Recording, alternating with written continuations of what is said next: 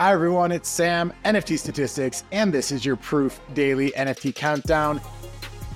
Going to talk about friend tech more just because it keeps being the meta, it keeps being the theme in the marketplace. It's the place where people are making a lot of money, over $1 million paid to creators just in the past 36 hours. Also going to talk about this other theme of exchanges turning into casinos. And we've seen it with LooksRare, we see it with Magic Eden. Going to talk about that. Really cool art drop by William Mapan. Going to dive in there. And a whole lot more. Let's get right into it. Starting off with a quick market overview. ETH volumes basically flat versus yesterday, up a little bit from earlier in the week. Market share about 75% with Blur on the ETH NFT ecosystem. Large cap index down again. A ton of strength in VFriends. I'm not sure what drove it, but we had a 28% rise in the VFriends floor price and then continued weakness in Milady. We talked about that a lot yesterday. And that continued to dip a little bit further. Mid-cap index basically flat, some strength in VV checks, offset by a little weakness in OPEP edition. Again, with these mid-caps, never know what to make of a 10 to 15% move,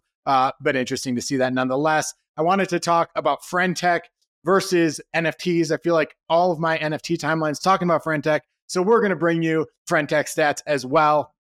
Friend tech overall volume was up again, and for another day. This is the fourth day this has happened. ETH volume was higher than on friend tech than on ETH NFTs. I thought this was kind of interesting. Wallets were also higher than actually traded. But if you take that one step further and look at how many people actually bought friend tech keys versus how many people actually bought ETH NFTs. So this looks at buyers and sellers. But if you look at just buyers, you can see that buyers of keys have been a lot higher than buyers of NFTs. And that's been true really for 5 days now. But yesterday it was 2x. And then creator fees, if you look at the royalties being paid in NFTs, it's over the past couple of days, it's been something like $200,000 total. Whereas on friend tech, it's been over $1.1 million paid in royalties or creator fees or whatever we want to call it. So just a lot of energy.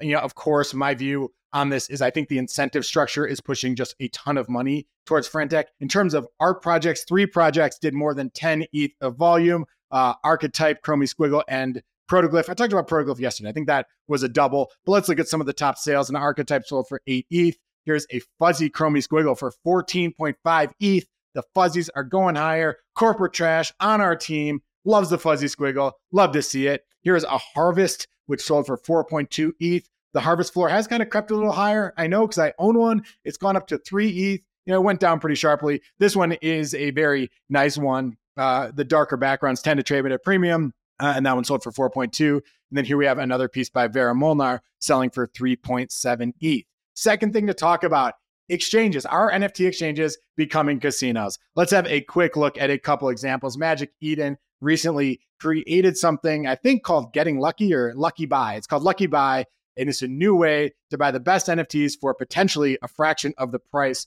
What are the details? You pay a fraction of the NFT price, and they're starting this with Degen Ape Academy.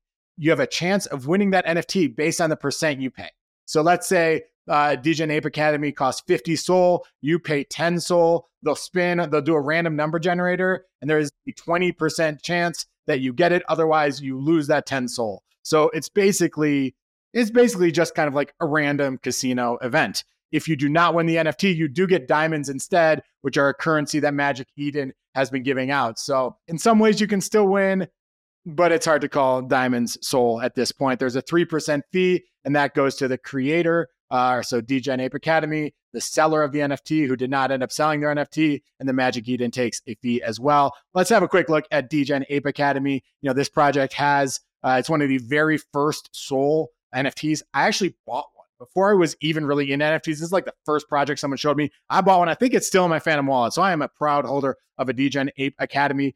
You can see the floor price has been pretty, it's gone down a fair bit. I think this is true for most NFTs, kind of held in there relatively speaking. But this will be interesting to see how many people do this, how many people decide this is a way they want to just start gambling a little bit more. We all know that Degens like to gamble, and Magic Eden appears to know that as well. But they're also taking cues from LooksRare, and LooksRare has been kind of on this gambling meta for a very long time. I say it's been a few months. Here is a tweet from them saying, sitting on a bunch of NFTs you wish you didn't own, put them to work and win some ETH. Looksrare.org/YOLO. What is YOLO? So the basic idea I mean, this is just like the most basic gambling possible. This is literally just like going to Caesars. You put a bunch of ETH up. Let's say you want to put one ETH up. It gets pooled together. They do a spin, and whoever and one of the people who put money up wins. It's wins the whole pot. It's that simple. So if I put one ETH up and a bunch of people put 0.1 ETH up, if the pool combines to 2 ETH, then my section of the wheel will be half of it because I put half the ETH up. If I get it, then I get the other people's ETH. I get 2 ETH. Otherwise, I get nothing and I lose my 1 ETH. So it's literally just a way to take a random number kind of bet at gambling. Here you can see this is an event where someone put 1.54 ETH up. That was 7.56. And he won the whole pot. He won the pot for 20.36 because it landed on that green section, which was this person's section. The pools lately haven't been quite as high. I checked one this morning. It was at 0.22 ETH. You have a bunch of people who put in 0.02, 0.02, 0.04. But either way, it's just a way to take a spin and see if you win. Now, the other thing you can do is you can put up your NFT. So if you own an NFT and you're sick of holding it, you can put that one up. So here you have an Accutar. This person decided to put that into the prize pool. The bids on Blur for Accutars are 0.07. So it was valued at 0.07. And this person loses the Accutar. But if that person wins, they get a lot of ETH as well as holding the Accutar. So it's kind of something people can do with those NFTs that are sitting in their wallet and they're not too sure what to do with. If you don't want to sell it directly into a bid. They're also doing raffles over there. Here was a raffle where the prizes were a Bored Ape, and Azuki, and a whole lot of elementals, and you pay money to get those tickets in order to win those raffles. Here's Chainlink saying that they're using Chainlink as a way to make sure that the numbers are randomized. What's my overall take here? This is just like literally just becoming a roulette. Like there is not a whole lot more to it. It's literally like saying, I'm going to roll a dice and 1 out of 6 chance you win money. I guess that one thing they're learning is that a lot of degens, a lot of people in the space do like to gamble, kind of like those dopamine hits, like that rush. So it's adding that aspect for people who want it. I will say, I don't think this is the most innovative. I think anybody can like create an app where it says heads I win, tails you lose, put in money and let's see what happens. But, in times like these where there's not that much interest, and clearly NFT volume is going down. This is just a trend we are seeing. Third thing, let's talk about something a little bit more wholesome, a little bit more exciting, a little bit more art-oriented. The Los Angeles Contemporary Museum of Art doing a drop with William Mapan, Distance by William Mapan. Here is William saying this is the first mint. We talked about it yesterday, but I wanted to dive in more. For those of you who don't know who William Mapan is, he's one of the top generative artists in the space. He's done Anti-Cyclone, which has a $6.9 million market cap. He's done Strands of Solitude. Anti-Cyclone is on Artblocks Curated. Strands of Solitude he did with Tonic. That has a $1.1 million market cap. And then Dragons, he did on FX Hash. This is a Tezos drop that came before these others. And that has a $1.5 million market cap, I believe. I checked over at FX Hash, and I believe that's the right number. So this is a very successful generative artist, and this is another exciting project for him. What are these drops that they're doing with LACMA? It's basically leading digital artists are invited to create new works. It's inspired by pieces within LACMA's permanent collection.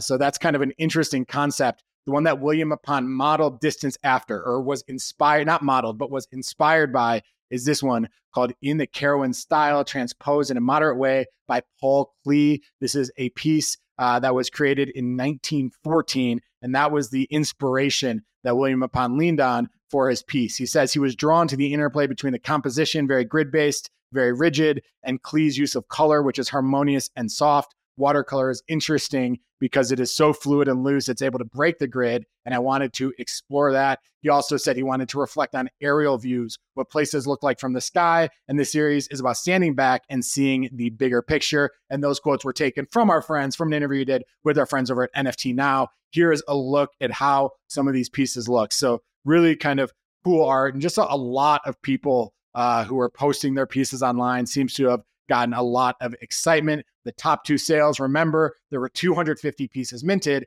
and it was at a 2 ETH mint price. And the top 2 sales so far have been at 4.2 and 3.8. So very cool, more than 2x for whoever minted them. And in terms of where have all the other sales been, what this chart looks at is it puts dots on all the different sales that have happened so far. And they've been anywhere from 2.5 ETH to a little bit over 4 ETH. The floor price right now is around 3 ETH, so up about 50% from mint price. So congrats to everybody who got into that. Always cool to see William Mapan putting a piece out, seeing collectors collect them, make money if they're selling them. And, even better holding them and really try to build out a lot of what William has created. And then lastly, let's talk about a few notable sales. And we're just going to do a couple one-of-ones. This one called Made in Italy by Emmanuel Ferrari. The buyer was Mr. Spacely, sold for 10 ETH. If you look at Emmanuel Ferrari sales, he has a very kind of risque look. A lot of contrast, I think very identifiable form. If you look at where his sales have been, they've been at 8, 7, 6, 3, so 10 ETH, one of the best sales he's ever had. So congrats to him as well as the buyer on that sale. A couple pieces sold at 3 ETH that I thought were kind of interesting. Exoskeleton here by Marie Goldeff, something like that, for 3 ETH. The buyer is Exit Simulation. A little bit about the artist. Giusy Amoroso is her name, but she's also known as Maria Goldeff. She is an Italian digital artist and creative technologist, the co-founder of a studio, and she is currently based in Berlin, even though she is Italian, based currently in Germany, brings her imaginative concepts, fantastical characters to life, utilizing a range of techniques such as VR, XR, 3D sculpting, animation, and 3D painting. And then lastly, wanted to talk about this piece, Scaling Solution by Lucio Poletti, which sold for 3 ETH. Buyer is Flying Beagle. Flying Beagle has been a buyer of a lot of art recently. So congrats to both the artist and the buyer there. Lucio Poletti has had a bunch of sales kind of in that 6 ETH range. She actually had a couple in the 6 ETH range, but also a few in the 2 to 3 ETH range. And really just does a lot of art that focuses on Bitcoin and Bitcoin memes. So cool stuff from him. Congrats to Flying Beagle as well. That's all from me today. I hope you enjoyed the show. If you did, give us a like. Tell us what you think in the comments. Subscribe to the channel. And we'll be back tomorrow and just about every weekday with another show. Have a great day.